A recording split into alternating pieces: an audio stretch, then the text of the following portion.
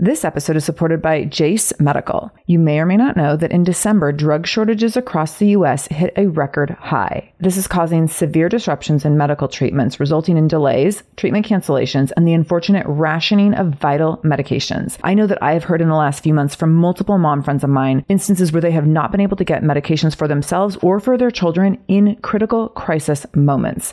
This is so scary. I know I've had friends with their kids having seasonal flu cold symptoms, struggling to breathe, and they're at urgent care and unable to get the antibiotics that they need because of these shortages. This is scary stuff. Most notably, one of the short supply antibiotics is amoxicillin, which is commonly used for so many of our children's illnesses. So here's where Jase Medical comes in. They have the Jase Case, which is a personalized emergency medication kit that contains 5 essential antibiotics that are used for the most common and deadly bacterial infections. And you can also customize your case and add additional life-saving medications based on your or your children's family's unique needs, like an EpiPen, for example, something that you would never want to be without, would never want to have to run from pharmacy to pharmacy in pursuit of. So if you want to go get these medications and have your antibiotics on supply so that you always have them when you need them in case of an emergency, in case of a disaster, in case of being a victim of this drug shortage, Jase Medical will have you covered. All you need to do is go to jasemedical.com and enter the code shameless at checkout for a discount on your order. That's promo code shameless at Jase Medical, JASE medical.com, jasemedical.com, code shameless. This is the Shameless Mom Academy, episode 254 with Christine McAlister.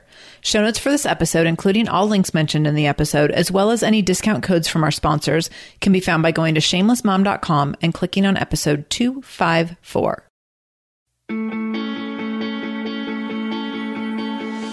Welcome to the Shameless Mom Academy. I'm your host, Sarah Dean. I'm here to give you and other passionate, driven, unapologetic moms tools, resources, and a little bit of humor to help you lead more positive, powerful, and purposeful lives every damn day.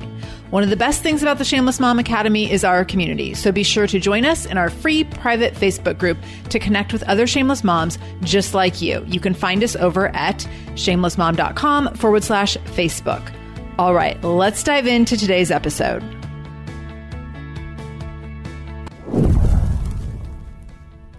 Quick, super exciting announcement before we get started today.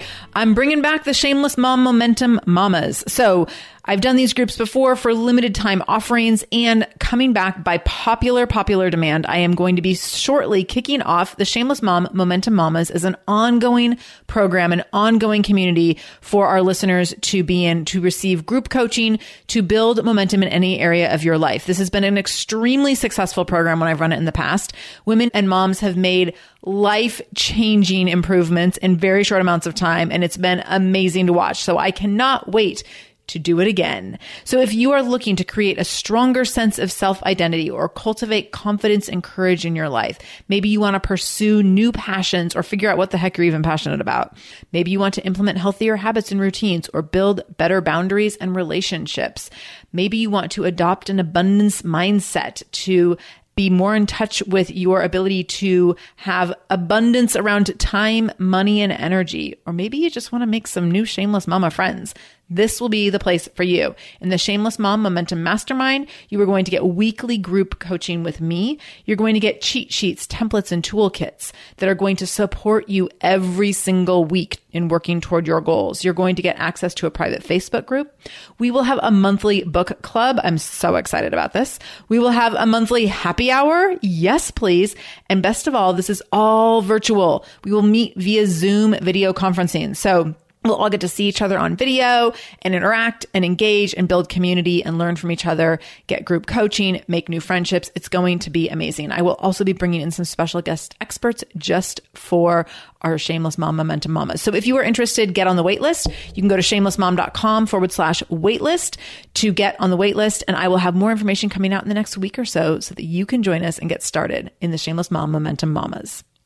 Christine McAlister is an entrepreneur, business coach, and the author of The Income Replacement Formula: 7 Simple Steps to Doing What You Love and Making 6 Figures from Anywhere.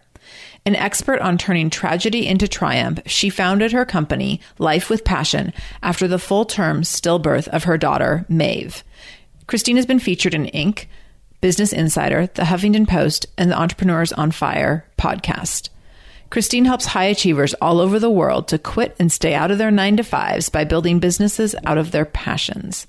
Christine and her husband and 2-year-old rainbow baby, Fiora, live with their 2 rescue dogs and near their Arabian horses in Louisville, Kentucky. I wanted to have Christine on the show to talk about her traumatic story of loss and how she found herself a completely new person a few years later. We talk about how motherhood changes us forever, especially in the face of loss and trauma. Christine's passion and energy are infectious, and it is so clear that she has built the life that is best for her passions, and she's obviously very talented when it comes to helping others do the same. So listen in to hear Christine share how she endured the loss of her daughter Maeve and the lessons learned from her trauma, why she left a successful business to build something new, why she believes when the mindset is strong, the strategy is simple, how to identify your passions and determine if you should or shouldn't build a business around them, and the 7 steps of a freedom-based lifestyle. I loved this conversation. Christine and I hit it off so quickly and easily, and I hope that we get to have more conversations. She was one of those people that when we got started chatting, I did not want it to end, and I just know that our lives have to connect again in some way because we had such a great conversation. So I'm very excited to share with you Christine McAlister. Christine McAlister, welcome to the Shameless Mom Academy. I'm so excited for this conversation and so grateful that you're here to open up and be vulnerable with us today. Thank you so much for having me. I love the show. I'm thrilled to be part of it. This is going to be fun. So we'll share with listeners right now that you were introduced to the show through a friend who is a listener saying, you need to check out this show. So when you came to me, I did not know that you would been listening to the show and been familiar with it. But I read your bio and the reasons you wanted to come on the show. And I was like, oh my gosh, yes. I have to have her on. So I feel like we have equal excitement here, equal fangirling. Yes, I love that. It's perfect. This will create for really good energy the whole hour. So tell us a little bit more about the dynamics of your personal and professional life beyond your bio and what you're most excited about right now. So right now, I am really excited that I wrote my first book and I'm getting out into the world. And as a result, being able to scale this business that I really, really love and share this work with more people around the world. Personally, I love horses. I just had a riding lesson this morning, came back, rushed through the shower because that is the only thing I will get sweaty for, and showed up wet hair in a bun to record this thing. Thankful that it wasn't video. But that's something that loved horses my whole life and never had them until I was an adult, and now make regular time for in the limited amount of childcare that I have available. So something I'm super passionate about, and it's really a form of self-care and meditation for me. And then I'm married and I have a little daughter who's almost 2 years old. She keeps me very busy, and I live in the bluegrass of Kentucky, where it is approximately 5,000 degrees at the time of this recording. I have a number of friends and colleagues in the South, and I'm watching them on social media right now, and they're like, oh my God, it's so hot. And here in Seattle, I'm like, oh, it's 62, kind of overcast. Oh my gosh. This is the time of year to be in Seattle, man. Totally. I love that you bring up your horses and what that brings to your life. It brings up the conversation around finding out what you're passionate about and letting that into your life. And it also brings up the conversation around self-care. And that's both of those things for you. And I think that's really, really cool. And I think that that's a really great example of something that I think there's passions that we have when we're little that we let go of and we forget about. Yes. And yes. I think horses is often one of those things. So many little girls were I just want a pony or a horse or go to horse camp or whatever. And you have kept that in your adult life as a passion and as self-care, I think is so amazing and so powerful. Thank you. Yeah, I didn't grow up ever regularly riding. Someone asked me the other day, so, did your parents nurture your horse habit? And no, they didn't.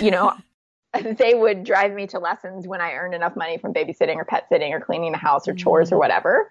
I got to do one show as a kid, and I wanted that to be my life so badly. And I just heard, horses are a king sport. That's not for us. That's not our family priorities, Wow. And so it didn't happen, right? I kept finding these little ways. I sweated my way through an Orlando summer between high school and college, working at a dressage barn. I think the lady thought I was absolutely crazy. I was getting heat related rashes, because I'm very pale. Like I do not belong out in the sun. I burn in like 20 minutes. But that's how strong. And I'm also not outdoorsy unless we're talking about either hiking or horses, like camping, no way. But I sweated my way through that summer to like trade for lessons. So I just kind of like I'd get into it and then I go, oh, it's not possible. I get into it. Oh, it's not possible. And then the other thing that my parents said is when you're an adult, you can do and have whatever you want, right? Well, when you're an adult, you can have horses, Christine. So it's like, got it. So when I became an adult, I found my way back into horses and then now own horses as well. Oh, that's so cool. So cool. So switching gears from horses, although there's probably a lot of connections with like your mothering instinct and the horses, because horses require a lot of care and maintenance, similar to a child. But let's switch gears a little bit into your entrance into motherhood. And I know there was a very profound loss that impacted you. And so can you talk us through that, what happened there and the impact that that had on your life? Yes. So I was later to get married and really wrestled with the idea of whether I wanted to be a mom, whether I would be a good mom, how that was going to change my identity and what I wanted it to look like. And to be honest, I couldn't really picture it. So I had a lot of anxiety around becoming a mother. I also had some health issues that gave me pauses to whether or not I could have a baby naturally. And so what actually gave me the knowledge that I could potentially was that I had 3 early miscarriages. And, I kind of didn't know what was going on. I wasn't super connected to it, but I experienced those and I went, oh, I guess I can get pregnant, which is kind of odd, I realized. But that was my sort of entrance into motherhood. And then I had an unplanned but perfect pregnancy. And I was very sick. I became very depressed. I had perinatal depression, which I didn't know was a thing until I couldn't get off the couch. I had all day sickness. I had extreme anxiety. And yet the baby was totally healthy. Like I felt like the life was being sucked out of me, but the baby was great. And so through this journey, I did the best that I could, but continued to be very anxious and sort of very conflicted at our 37-week appointment when everything was done at that point, right? The last thing to do is pack a bag. We'd already put the car seat in the car, came home from a weekend of baby showers where family and friends had driven in, everything. We went to our 37-week appointment and the midwife couldn't find the heartbeat. And that's how we found out after this perfect pregnancy that this baby had passed away. And so, they sent us directly to the hospital to be, double check everything, whatever, and to be induced. And we were going to be surprised. We found out while we were waiting for me to deliver that it was a little girl, and we named her Maeve Evelyn, and she was born about 36 hours maybe after we found out. My body was in no way ready. And so there was a lot of inducing that had to be done. And of course, labor was extremely difficult. Yeah. And that was my official entrance into becoming a parent. Oh my gosh.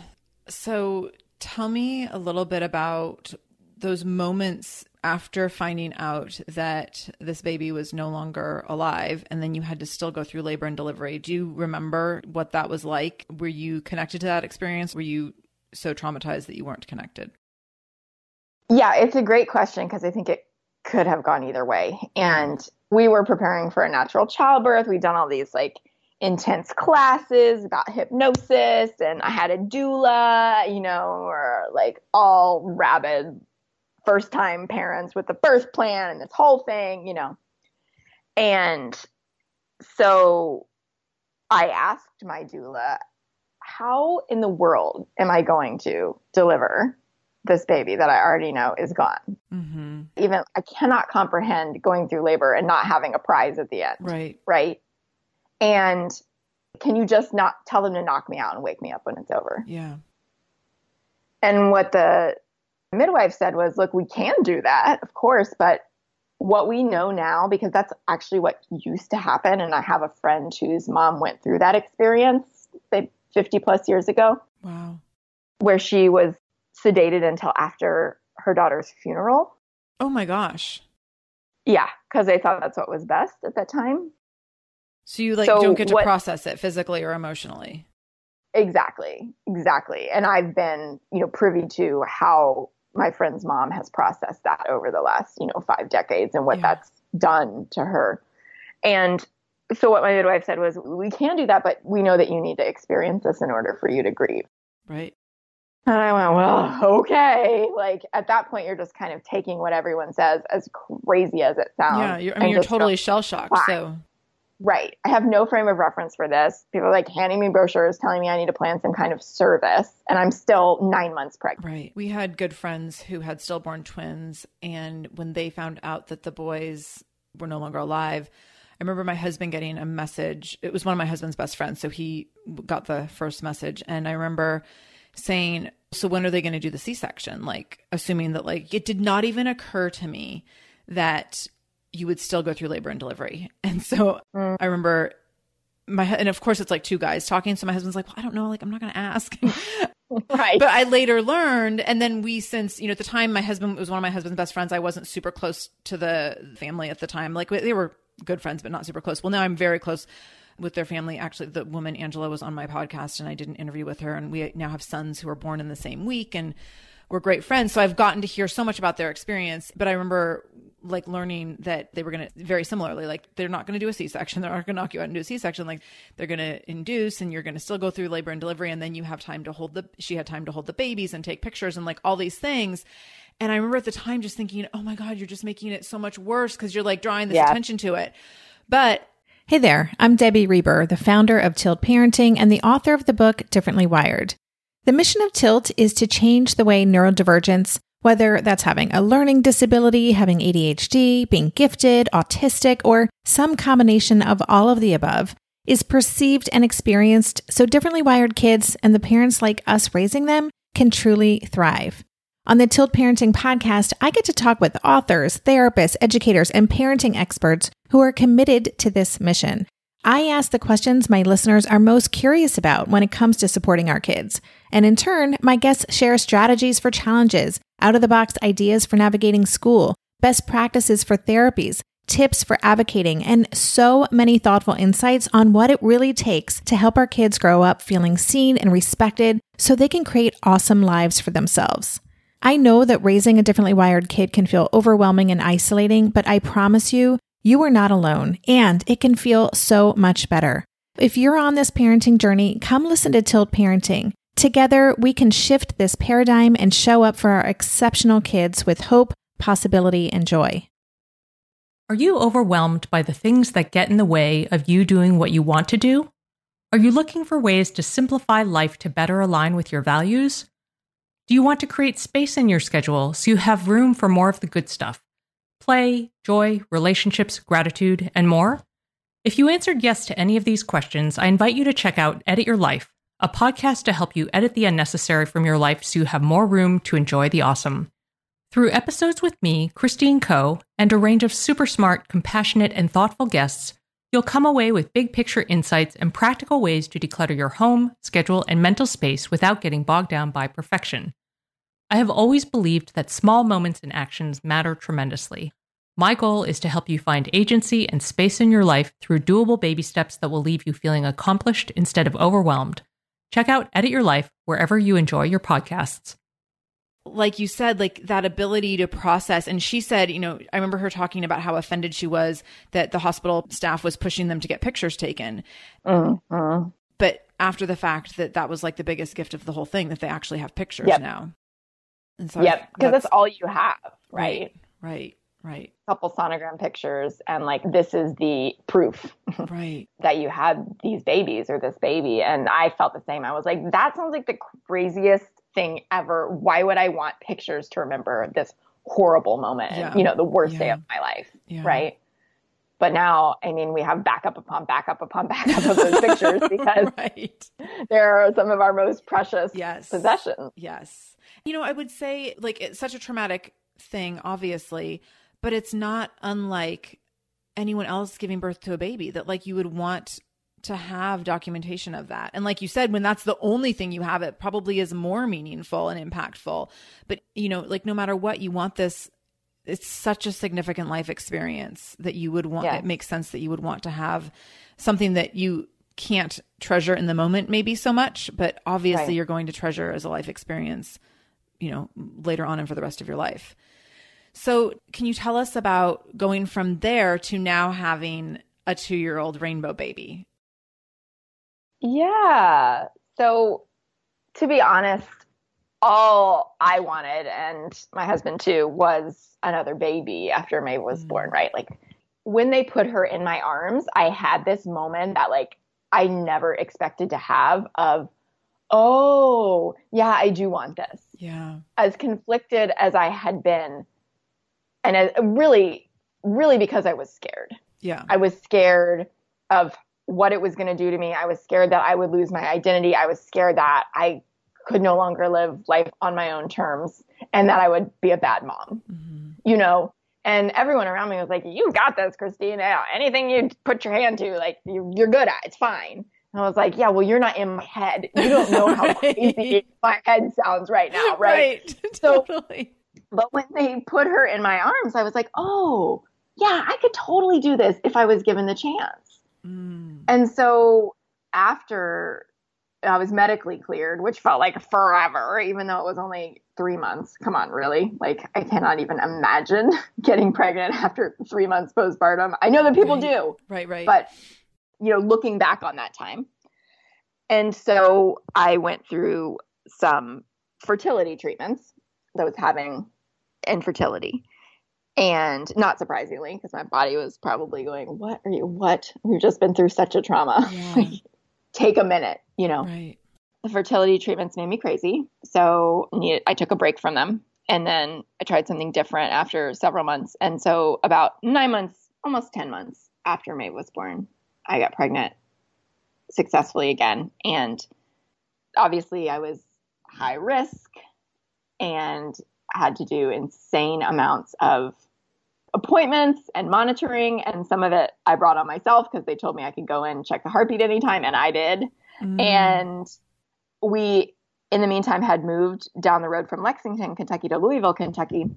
So between our house and the doctor practice where we'd been in the hospital was about an hour. And I chose to keep that team because I didn't want anybody else except the people who were in that room and knew that story and had seen, you know, they were the ones who knew Maeve, right? There was a time when I was like only willing to talk to those people in the immediacy after her birth because I was like, they're the only ones who get it, right? Right. So anyway, so we kept them. So it was like having a part-time job on top of building my business, driving back and forth for all 3 times a week, you know, for the last trimester, all these extra, oh my gosh. And of course I was so anxious. Oh my gosh. I can't even imagine. So did you go full term or were you induced early? Well, I wanted to control this whole situation. And of course, you know, we got some pushback medically to the point where I was like, I'm going to break my own water. Yeah. I mean, the people who I know who've gone through stillbirths, I seem to know like an inordinate amount of people who've experienced this. And they are like, take this baby as soon as you can, like get it out as soon as it's viable. Like there's just this like protection element that like, we don't need to wait for 40 weeks. Like if we know if it's viable, let's go. Yeah. I actually got into a little like fight with a family member who said something to me when I got, I think, to 26 weeks or 28 weeks. And I was like, I just want them to go ahead and take the baby, put her in the NICU. And like, that would make me feel better because I don't trust my body. Right. You know? And she goes, oh, you wouldn't want that. And I said, yeah, well, it's better than having a dead baby. Right. And she was so offended that I said that. But I went, you know what? I just can't. Like, yeah, you get to say that. Like you totally get to say that when you've lived that whole experience. Exactly. So I wanted them to deliver me at 36 weeks, which would have been a couple days earlier than when we know that Maeve passed away, or our best guess. And they wanted to wait till 37 weeks because they really couldn't find any medical reason to induce. Yeah. And so I went into the hospital 3 times for extra monitoring because I was so freaked out and feeling like she was slowing down. And on the 3rd time, I guess they saw something on the tape the monitoring tape that gave them a medical reason to sign off on it. So they came in the next morning and they said, okay, everybody knew the story by that point. I'm best friends with all the nurses. I'm served champagne after the baby was born at 3:00 in the morning. We're all sipping on it. So oh my gosh, it was just this community of people who were rooting for us, Yeah. And so, she was born at 37 weeks and she was healthy. Did you have a moment where you were like, I can exhale finally? Or was it conflicting because of the loss that you had experienced? So I was in no way okay until she was here. And then when she was here, she took one breath and stopped breathing. Oh my gosh. And I watched her take a breath and go, right? And so they're trying to wrap things up, cut the cord, whatever, take her over to the table, suctioning her, shooting her with epi, and I can't see anything because they're all crowded, right? All the nurses are crowded. My husband's over there and he can see the whole thing. And I'm laying there literally paralyzed from the epidural in the bed, right? So I think that when they finally brought her over to me and, put her on my chest, and I'm kind of high from the drugs because I use the extra pain pump button like it was my security blanket. So, because labor was my epidural was wearing off, so I felt a lot of it, and I became very physically exhausted. And they put her on me, and let her try to nurse, see if she would, and she literally opened her mouth and went, oh, just grabbed on. Oh my gosh! Started nursing right away, and the nurse, our lead nurse, who has been doing this her entire career, she's retiring this month in a few weeks at the time of this recording. She looked at her and she goes, well, that's aggressive. Yes, we have an eater. Everything will be fine. Yes. Oh my gosh. That's amazing.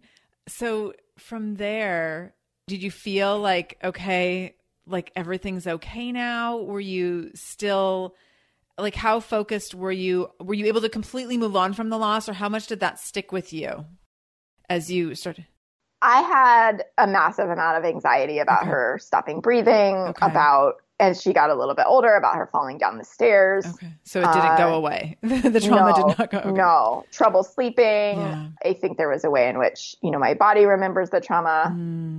Of course, we had her in the same hospital where we'd had Maeve with a lot of the same people, but then that brings about some PTSD-like symptoms as well. Yeah. And what I eventually found in working with a friend of mine who is an amazing women's health healer, we ran hormone panels and thyroid panels and all of that. And I have extremely high amounts of all my hormones and zero cortisol or adrenal function. So total adrenal fatigue, which would explain why I wasn't sleeping very well or much. But she just took the results and she showed them to me and she goes, this is the picture of anxiety. Wow. And I went, okay, I'm not crazy, right? Right. Obviously you don't know what causes what. Right. But in a way I was so relieved. Right.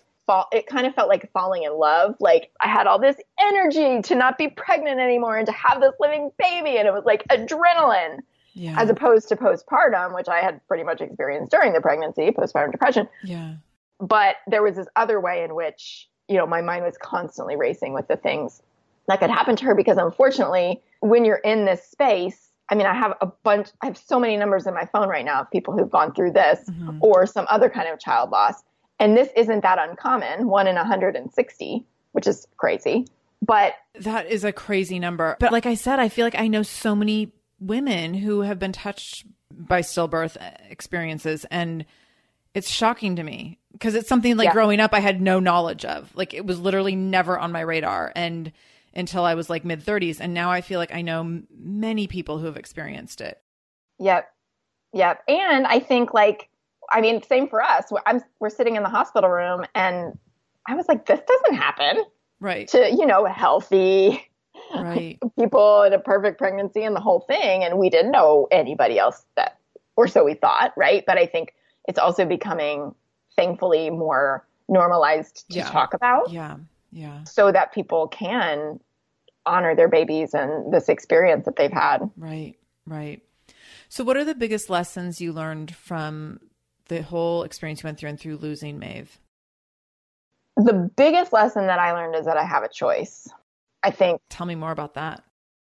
Well, I think that up to that point, I felt a lot more pressure. I was a high achieving people pleaser, oldest child, type A, perfectionist. So I think I was managing a lot of people's expectations for me. And I know that this is something that you talk about a lot, which I love, this whole idea of like, what do we even want? What are our own preferences? Yes. You know, and certainly I saw that in my major relationships. And so when I literally like could not do for anyone else the way I had, all of those relationships changed. All of them. Like I lost some of them, and the ones that stuck around had to be renegotiated. Can you talk a little bit about renegotiating them? I think that could be really powerful for our listeners, because I think a lot of us don't know what that means. And I think that we could all do a little more of that in terms of protecting ourselves. Yeah. So I had a family member who became pregnant shortly after Maeve died and really wanted me to support her through it. And I couldn't. And it was devastating for both of us. And I think that I realized that the relationship had been more leaning toward supporting her than it had been supporting me. And so when she felt she needed me and I wasn't able to do that, like that wasn't okay. And so what I had to do was get really okay with the anger and the sadness and the grief that that caused for both of us, because I knew I was not available in that situation. I knew it. You know, I just wasn't. I wasn't pregnant. Right. I couldn't deal, you know, and that caused a major rift, and things are very, very different now. We have a much more casual relationship, but also a much more, I think, realistic relationship, you know, where it's more balanced. Right.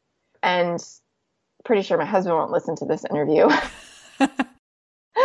And even if he did, it's fine. It's something we continue to talk about. But there came a point when I told him, look, I cannot be your only source of support in this situation. Of course, we are going to be each other's biggest supports. Like, we are the only people who lost Maeve, you know, as parents. But I can't be your support, your sole support, because I am barely holding it together with all the people I'm leaning on me for support, you know, or I'm leaning on, right? And I think I had similar conversations with some of my extended family members, because Jen Hatmaker has this great idea of like concentric circles of grief. And, like, the people in the middle, I don't know if that's the right term for it, so I'm sorry, Jen, but the people in the middle cannot be supportive of the people further out. It has to go inward. And that just made so much sense to me as to why I was having this struggle with all of these relationships. And so what it looked like was, look, I'm becoming a different person. And so the way that I'm going to interact with you is going to become different as well. It has to. And you have to decide if you're available for that, if you're available for a new relationship with the new me. Or, as some people said to me, I just want the old Christine back. Right. And I was like, hey, yeah, she's gone. Right. Like, that is demolished into this heap of ashes. Right. And now what I'm rebuilding is something closer to who I was as a kid before I let expectations, you know, societal norms, whatever, people pleasing, etc., get in the way and hide out who I really was. I love that. You know, I think motherhood changes us all on a really profound level, but I think that like your specific experience into your launch into motherhood, it being as traumatic as it was and unique compared to many other mothers' entrance into motherhood, I think that it would change you, you know, obviously in a maybe more profound or more dynamic way, that like there is no turning back. And I talk a lot about how in my first year of motherhood, I grieved my past life and kept thinking like, when are we going back? When are we going back? Like maybe next month we'll get there. Like, but someday it'll go back to normal. Right. And then after like a year and a half, I was like, oh wait, like it's not going back. And I started to become okay with that. And I think that recognizing that you're not going to be the same is really, really important. And if someone could have warned me about that, that would have been really awesome. I would really appreciate If I could have gotten that. a memo, that would have been really nice. For someone who likes to control things, I would have really appreciated a memo about like everything's going to be totally different, but also it's going to be okay. Yeah. Because for me, for a long time, I was like, okay, so it's going to be totally different. And like, what does that mean? And what will it look like? And how can I make it something that I like? And what if I don't? What if I can't? What if I don't like it? And that was really hard for me. And also it had taken us multiple years to get pregnant. We went through a lot of infertility stuff. And so there was a lot of fear around like, wow, I worked really hard for this. And what if I don't really like it at the end? Oh yeah. And for you, like you said, you know, like you never knew for sure that like, oh my gosh, all I want is to be a mom. And so many things that you said at the very beginning, I really connected with. And so then to figure out like, okay, now we're here and how do I like make this all okay? And how do I keep myself in this and find myself in this? And when you add trauma to that, it's such a bigger thing. And I would imagine the work that needs to be done it's a lot more. I mean, it's pervasive to every element of your being, I would think. Yes. Mm-hmm. So that makes a lot of sense that you would say that everything about you has changed and like there is no going back. But, you know, for better, for worse, like I think that at some point it becomes for better. Like I'm better now because I didn't go back to what I was before. And so let's shift a little bit into that. Like as a result of everything that you went through, how did your professional life shift and what has that looked like for you? Yeah. So, and I know you'll relate to this because we were talking about this before we hit record, but I was running a successful digital marketing agency that I had built on the side of my 9-to-5 and that I'd been running for 5 years full time when Maeve died. And I knew that there was another level for me. I knew that I had these big goals and these big dreams, but they didn't feel tangible. And this was comfortable, right? I was good at it. I had clients I really enjoyed working with. I was, successful. I built it based entirely on referrals. And then when Maeve died, I went, I got to do something to honor her legacy, make her proud. And also that I'm really proud of, a legacy that I'm proud to have. And so that led to me hiring my first mentor to help me figure out what the heck that was, Right. Because I knew that I was capable of having a massive impact. I knew that I wanted to speak on the stage. I knew that I wanted to be really visible. I always wanted to be famous when I was growing up. And so to me, like the ways to do that when I was growing up were like, a musician like Britney Spears and Justin Timberlake are my contemporaries, or as an actor. And I didn't have what you need for either of those things. So I went, I don't know how to be famous, right? So I love that that's the life goal. Not I want to be a lawyer, be a doctor, be a CEO. I just want to be famous. Like whatever that means, however we can get there, that would be good.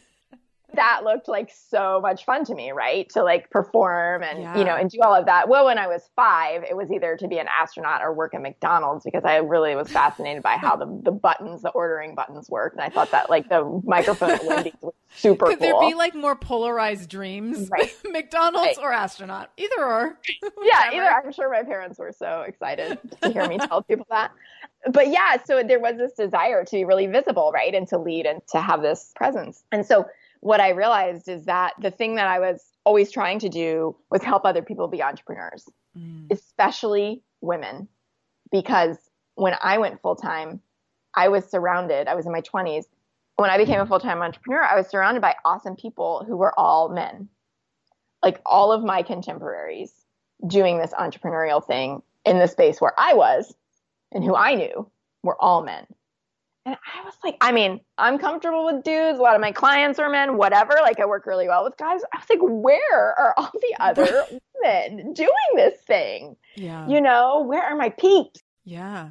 And so I had struggled for 5 years building a side hustle and just wanting a clear plan and being so terrified and so full of self-doubt about quitting my job. when I finally quit my job, I replaced my income in the first month. And of course I was like, why didn't I do this years ago? That's amazing. But I know that I'm not alone, right? Because I think that we're really trained to be good employees and to please and to achieve in kind of the box that we have. But I know there's so many women who dream of like time freedom, income freedom, travel freedom, whatever, not punching someone else's clock. And I was like, that's who I take a stand for. That's what I realized out of this work. And so I was like, well, I've started 3 businesses. I can help people figure out how to do that for themselves, right? Or I can help them take a business that isn't working and they're afraid they're going to just have to go back and get a job and help them stay out. Mm-hmm. And so that's what I've been doing for the last 3+ years. Nice. That's so fun. So tell us how you encourage moms to start building businesses when they still have quote unquote regular jobs. Like that's a daunting task. Yes. Actually, let's pack up even before that. How do moms figure out what they're passionate about so that they can then have the desire to build something? So I think that I hear a lot of moms saying, and actually like emails that I get regularly where their moms are like, I mean, my job is okay, but like, I don't even know what I'm passionate about. And if I were to build something on my own, I don't even know what would it be. And like, that's just a daunting place. And also there's nothing wrong. And there's plenty of moms who are like, I just want to work my 9 to 5 and that's totally cool. And that's great if that's the place that you're in. But I also think it's important whether or not you want to go build a side hustle, start your own business, whatever. I think it's important to be able to identify what you're passionate about. Yeah. And so, I mean, that's kind of goes back to what we talked about at the beginning with you and your love of horses and being able to identify that and incorporate it into your life as a passion, as a hobby, as self-care. No matter what you do with this information, you need to know what you're passionate about. So, go ahead and start with that. How do we figure out what we're passionate about? And then from there, how can we turn that into a little bit of a side gig should we choose to? What I find is that honestly, when I'm talking to someone and basically giving them permission to talk about what they love, it comes pretty naturally. Like, I think a lot of times we just tell ourselves, oh, I could never build a business around that. Right. That's not practical. Right. Right. Or I don't have any idea how I would replace a good income with this. And so maybe we're so focused on our kids that we've forgotten what we're passionate about, obviously working a 9 to 5, raising kids, like managing a household, all of those things, right? We have 10 full-time jobs and we all know that. But I think it's even just paying attention to the things you get or got excited about if like nothing excites you now, and I think having a conversation with the people who knew you when you were young is really, really impactful and revealing and can be a little emotional. But parents, if they're, safe people to ask, or relatives or people who just knew you growing up and can point out to you what was unique about you when you were young, right? Like my kid's going through this phase right now where in the tiniest speck of anything on her hand or anything on the floor, it's, uh-oh. And I'm like, oh my gosh, I wonder if she's going to be super detail oriented or if this is a phase. Yeah. Because kids are just like throwing crap everywhere and making a mess and loving it, right? Mm-hmm. And she's very meticulous at this point in her life. So I'm curious if that's going to be something that carries over. But I think that knowing what you were like when you were little, barring like trauma and those types of things that might have caused you to hide out, that's probably the most honest representation of the true you. Mm-hmm. Hi there, I'm Andrea Owen, self-help author with 19 translations of my books, global keynote speaker, and life coach. My podcast, Make Some Noise, has been serving up self-help in a simple-to-digest way for the last decade. The topics brought in each episode are practical and easy to implement around topics such as working through fears that keep you stuck, different modalities of therapy, managing your negative self-talk, and more. We bring you guest experts, solo episodes, and I even coach listeners on the air around relatable struggles. I also do my best to weave my sense of humor into some heavy topics because, let's face it, life can be pretty hard, and it's so much better when we can have some fun while walking through our challenges. Whether you're seasoned in personal development or just starting out, Make Some Noise podcast will help you become the best version of yourself, the person you're proud of when you look in the mirror and show up in your life. Simply search Make Some Noise with Andrea Owen wherever you listen to your podcasts. I'm Margaret. And I'm Amy. And together we host the podcast, What Fresh Hell? Laughing in the Face of Motherhood.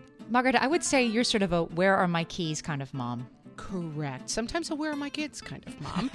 Well, you're Amy more of a we were supposed to leave 35 seconds ago, mom. I mean, touche. In each episode of What Fresh Hell, we come at a topic from our usually completely opposite perspectives. I bring the research. And I bring kind of the gimlet eye. Like, is that research really going to work, people?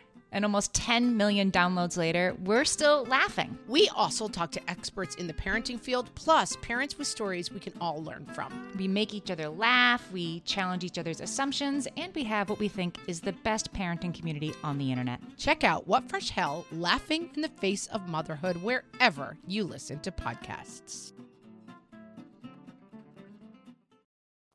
And so having those conversations is one thing. And then I think also it's like this way in which starting with identifying a passion does not need to go straight to, oh, but how would I ever make money doing that? That's the other thing that I see all of the time. Like sitting with the idea of, I was just talking to a client about this morning. I love interior decorating. Oh, but I can't ever see a way that I can make a business around it. I'm like, well, is there anyone else ever who has made a successful business where they get to travel, because she wants to travel, where they get to travel and decorate people's homes, right? If so, then they've given us an example of what's possible. Mm-hmm. And you can train yourself. You can, like, if you're listening to this show, you're obviously like a capable person, right? And so you can train yourself. The hows are not the hard part when you have the right mindset. Like when the mindset is strong, like the strategy is simple. Ooh, I love that. Oh, thank you. But I think that when most of us spend most of our time in our heads, doubting ourselves, being afraid of failure, and that's what keeps us stuck more than not knowing what our passions are. We probably do know our passions if we give ourselves some space to think about it. We're just not giving ourselves permission for those to be okay passions to build a business around. Right. That's such a great distinguisher that it doesn't always have to be in the context of like, how do I want to build a business around this? It can just be like, I mean, it goes back to the horse example. Like you just want to ride some horses. And it might be that over time you're like, here's how I could build a business around riding horses or my love of horses or whatever. But yeah. Which I did. So you can. Yeah. So yeah, I mean, it's amazing. I laugh about one of the first podcast events I went to, and all these people were talking about this woman who had this like ridiculously successful podcast about knitting. And I was like, really? Like, is there that much to say about knitting?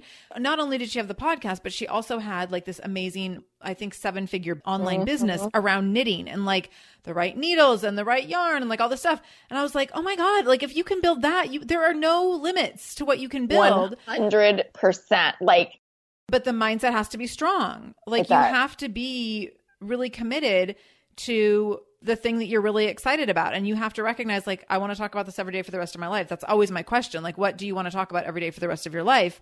And so for me, like with selling my gym, I was like, I don't want to talk about helping women lose weight every day for the rest of my life. That is like, that's soul sucking work to just help women nitpick their bodies every day. Yes.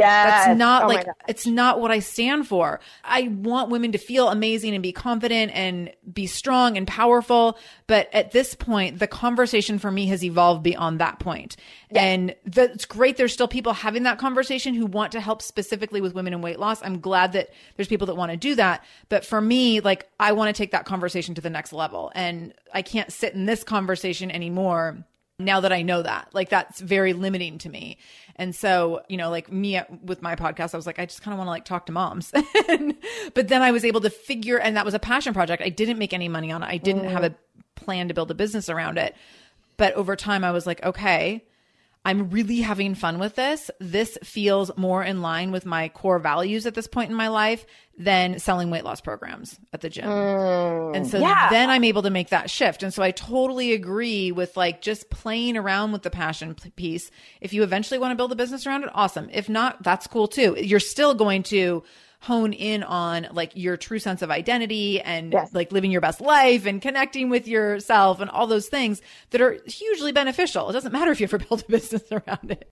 100%. And like you and like me, give yourself permission to evolve, right? You can have one great business that leads into the next great one, right? And be happy in the journey, right? Right. So tell us about, I know that you have 7 steps to your freedom-based lifestyle, and this is all through your current business, Life with Passion. Is that correct? Yeah. Mm-hmm. Okay. So talk to us a little bit about that, because I think this is what is really appealing for moms. If we do decide that we want to take our passions into some sort of business venture, it's because we want a more freedom-based lifestyle. Yeah. That's been my experience, at least. Oh, so true, right? And this is what I really break down in the book. And I think that the biggest thing that I want to say is like keeping it simple, right? You were asking like, how do people, build on the side, right? It's by keeping it simple. There's a really big name who works with a lot of moms to start their own businesses, and I won't name her name, but her process is like 24 steps. No. And I listened to it. I was listening to the audiobook, and I just like turned it off. I went, I have a 6-figure business and I have a team, and like, this is my 4th business and I'm overwhelmed. Yeah. You know what I mean?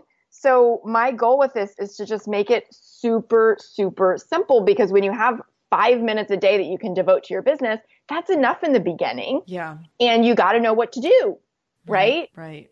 So step 1 is decision. And that's just what we were just talking about. You got to make a decision instead of like continuing to question, well, what if this or what if that? If you want it, you've got to decide, because then that gives your brain the ability to go, okay, let's start to figure this out, rather than using all of your energy to go, well, what if this? What if this? What? Right? Yeah. You got to decide, and decide on something for like at least the next 90 days. Because if you take some action for 90 days, you're going to have the clarity on what to do next, on if you love it, on if you hate it, and it's the worst thing ever, right? You don't have to decide on the one thing that you're going to do for the rest of your life. I love that. Thank you.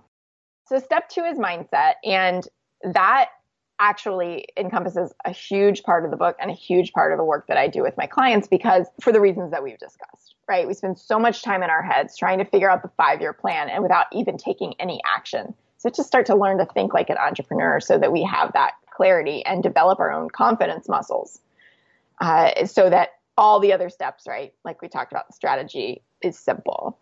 And step 3 is to niche, which is something that I know a lot of people, a lot of women struggle with. I can help everyone, right? Yes. And then you help no one. Right. Like, you're a great example of that. Your podcast is The Shameless Mom. Right. Like, you're going to draw the right people in, right? But I will say, even within that, like, I can't just say, like, I've had to do a lot of fine tuning on my niche this year. And most people would say like, oh, you work with moms. No, I work with passionate, ambitious, driven, conscientious mom. Like, I've had to do some work on like some key words of who I do attract and who I want to continue attracting, because the Shameless Mom Academy, it's not where every mom is. I mean, like, I want as many moms as possible to be part of this community and to be inspired and motivated by this. But I can tell you that it's not the right fit for everyone. And there's been some people who it's not the right. I mean, I get emails every now and then. They're few and far between, but there's definitely people who are not ready for this content or whatever. I mean, so I've even had to like go deeper. And so, people are like, well, I just want to work with moms. No, like, you need to go deeper than that. You can, and that's challenging. It's really challenging, but I've worked with business coaches around like, how do I get more specific? How do I get more detailed? How do I keep attracting the right people? And it's really powerful. So I totally agree with that step. Yes. Yes. And if you're like, you think you're specific, you might, especially if you're doing this for the first time, you're not specific enough, I would say, with like absolute certainty. Yeah. So then step 4, now that you know, like, really out of niche flows everything else, because step 4 is offer. So now you are going to create a premium priced offer, which I find is the fastest way to replace your income, rather than selling like a bunch of tiny little things where you're making like $1 profit, Right. And you need a lot of customers for that. So creating an offer that your niche wants, right? That's the next thing, that you can serve them at a really high level. Step 5 is starting to market yourself. And I recommend doing that through starting at your warm market and then letting go of FOMO and focusing on showing up in a really simple, strategic way on one platform, your favorite platform. Like, let go of everything else. Don't try to be everywhere, or you will be nowhere well. Right. Right. Yeah. Like, I'm not on Twitter at all. I've had 3 businesses with online followings. I'm like, they all had Twitter accounts that someone else would post on every now and then as like part of a service I paid for or something. I've never spent more than 30 seconds on Twitter in my life. And that was just to like set up an account and put in a password. Yeah. Not your thing, right? Totally not my thing. But like I could sit on Instagram right now all day long or in my Facebook group all day long. So yeah, I totally agree. Exactly. Go deep in the place that like you can connect to.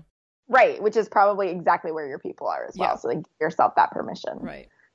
So step 6 is visibility. And that's where we're talking about like getting broader exposure, starting to warm up cold traffic as opposed to people who already know something about you once the people in your warm market know what you're doing really well and you've utilized like their networks as well.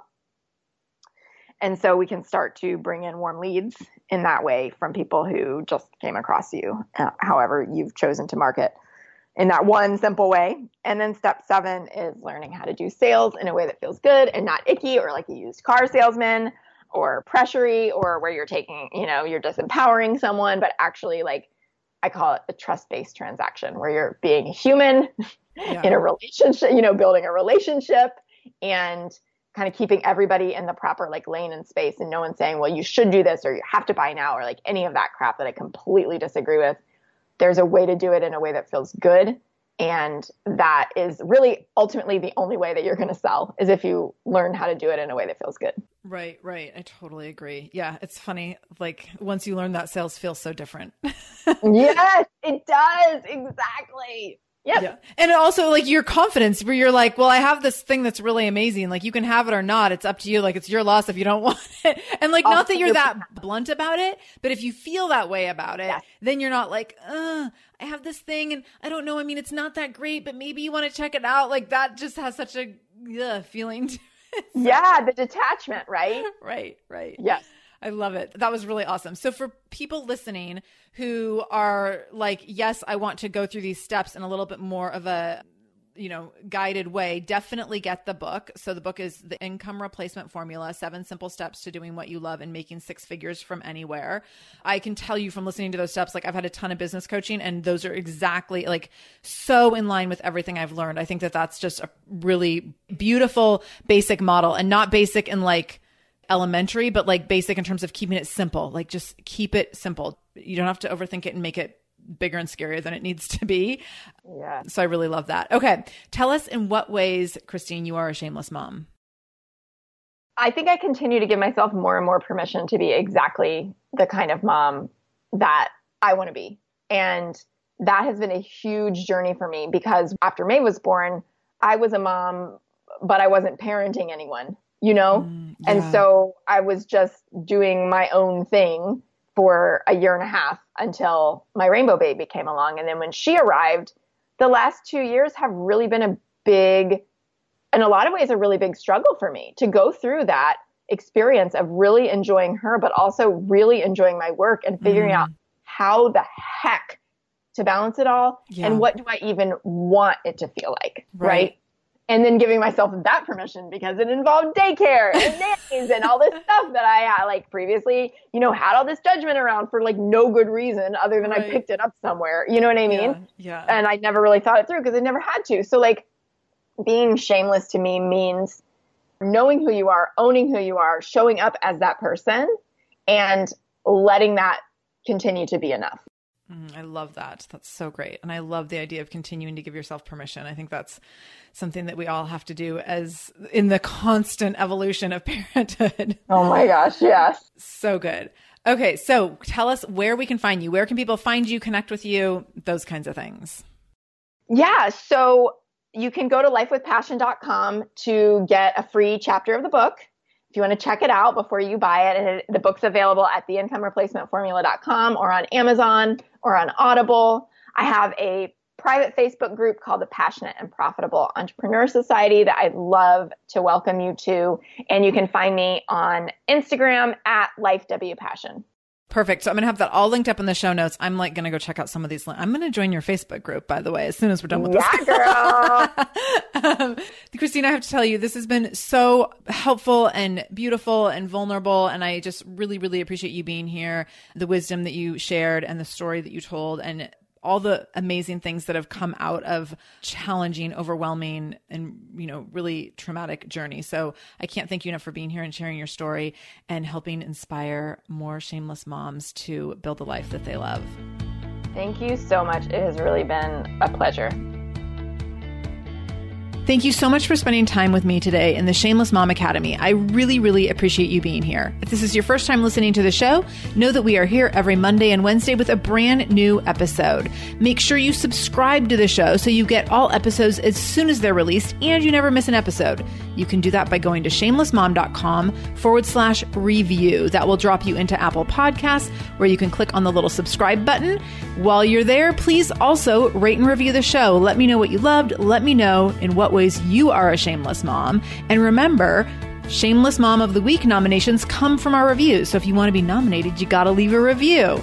So make sure you leave a review over at shamelessmom.com/review. And lastly, share this episode with other shameless moms in your lives. The way the show grows and the way we build our community is by you all spreading the word. So take a screenshot of this episode, share it on social media, tag me at the Shameless Mom Academy on Instagram or Facebook. I will make sure I reply as quickly as I possibly can, sending you lots of loves and shout outs, and I can't wait to connect with you there. Until next time, have a great day, and remember, no matter what you do today, make sure you do it shamelessly.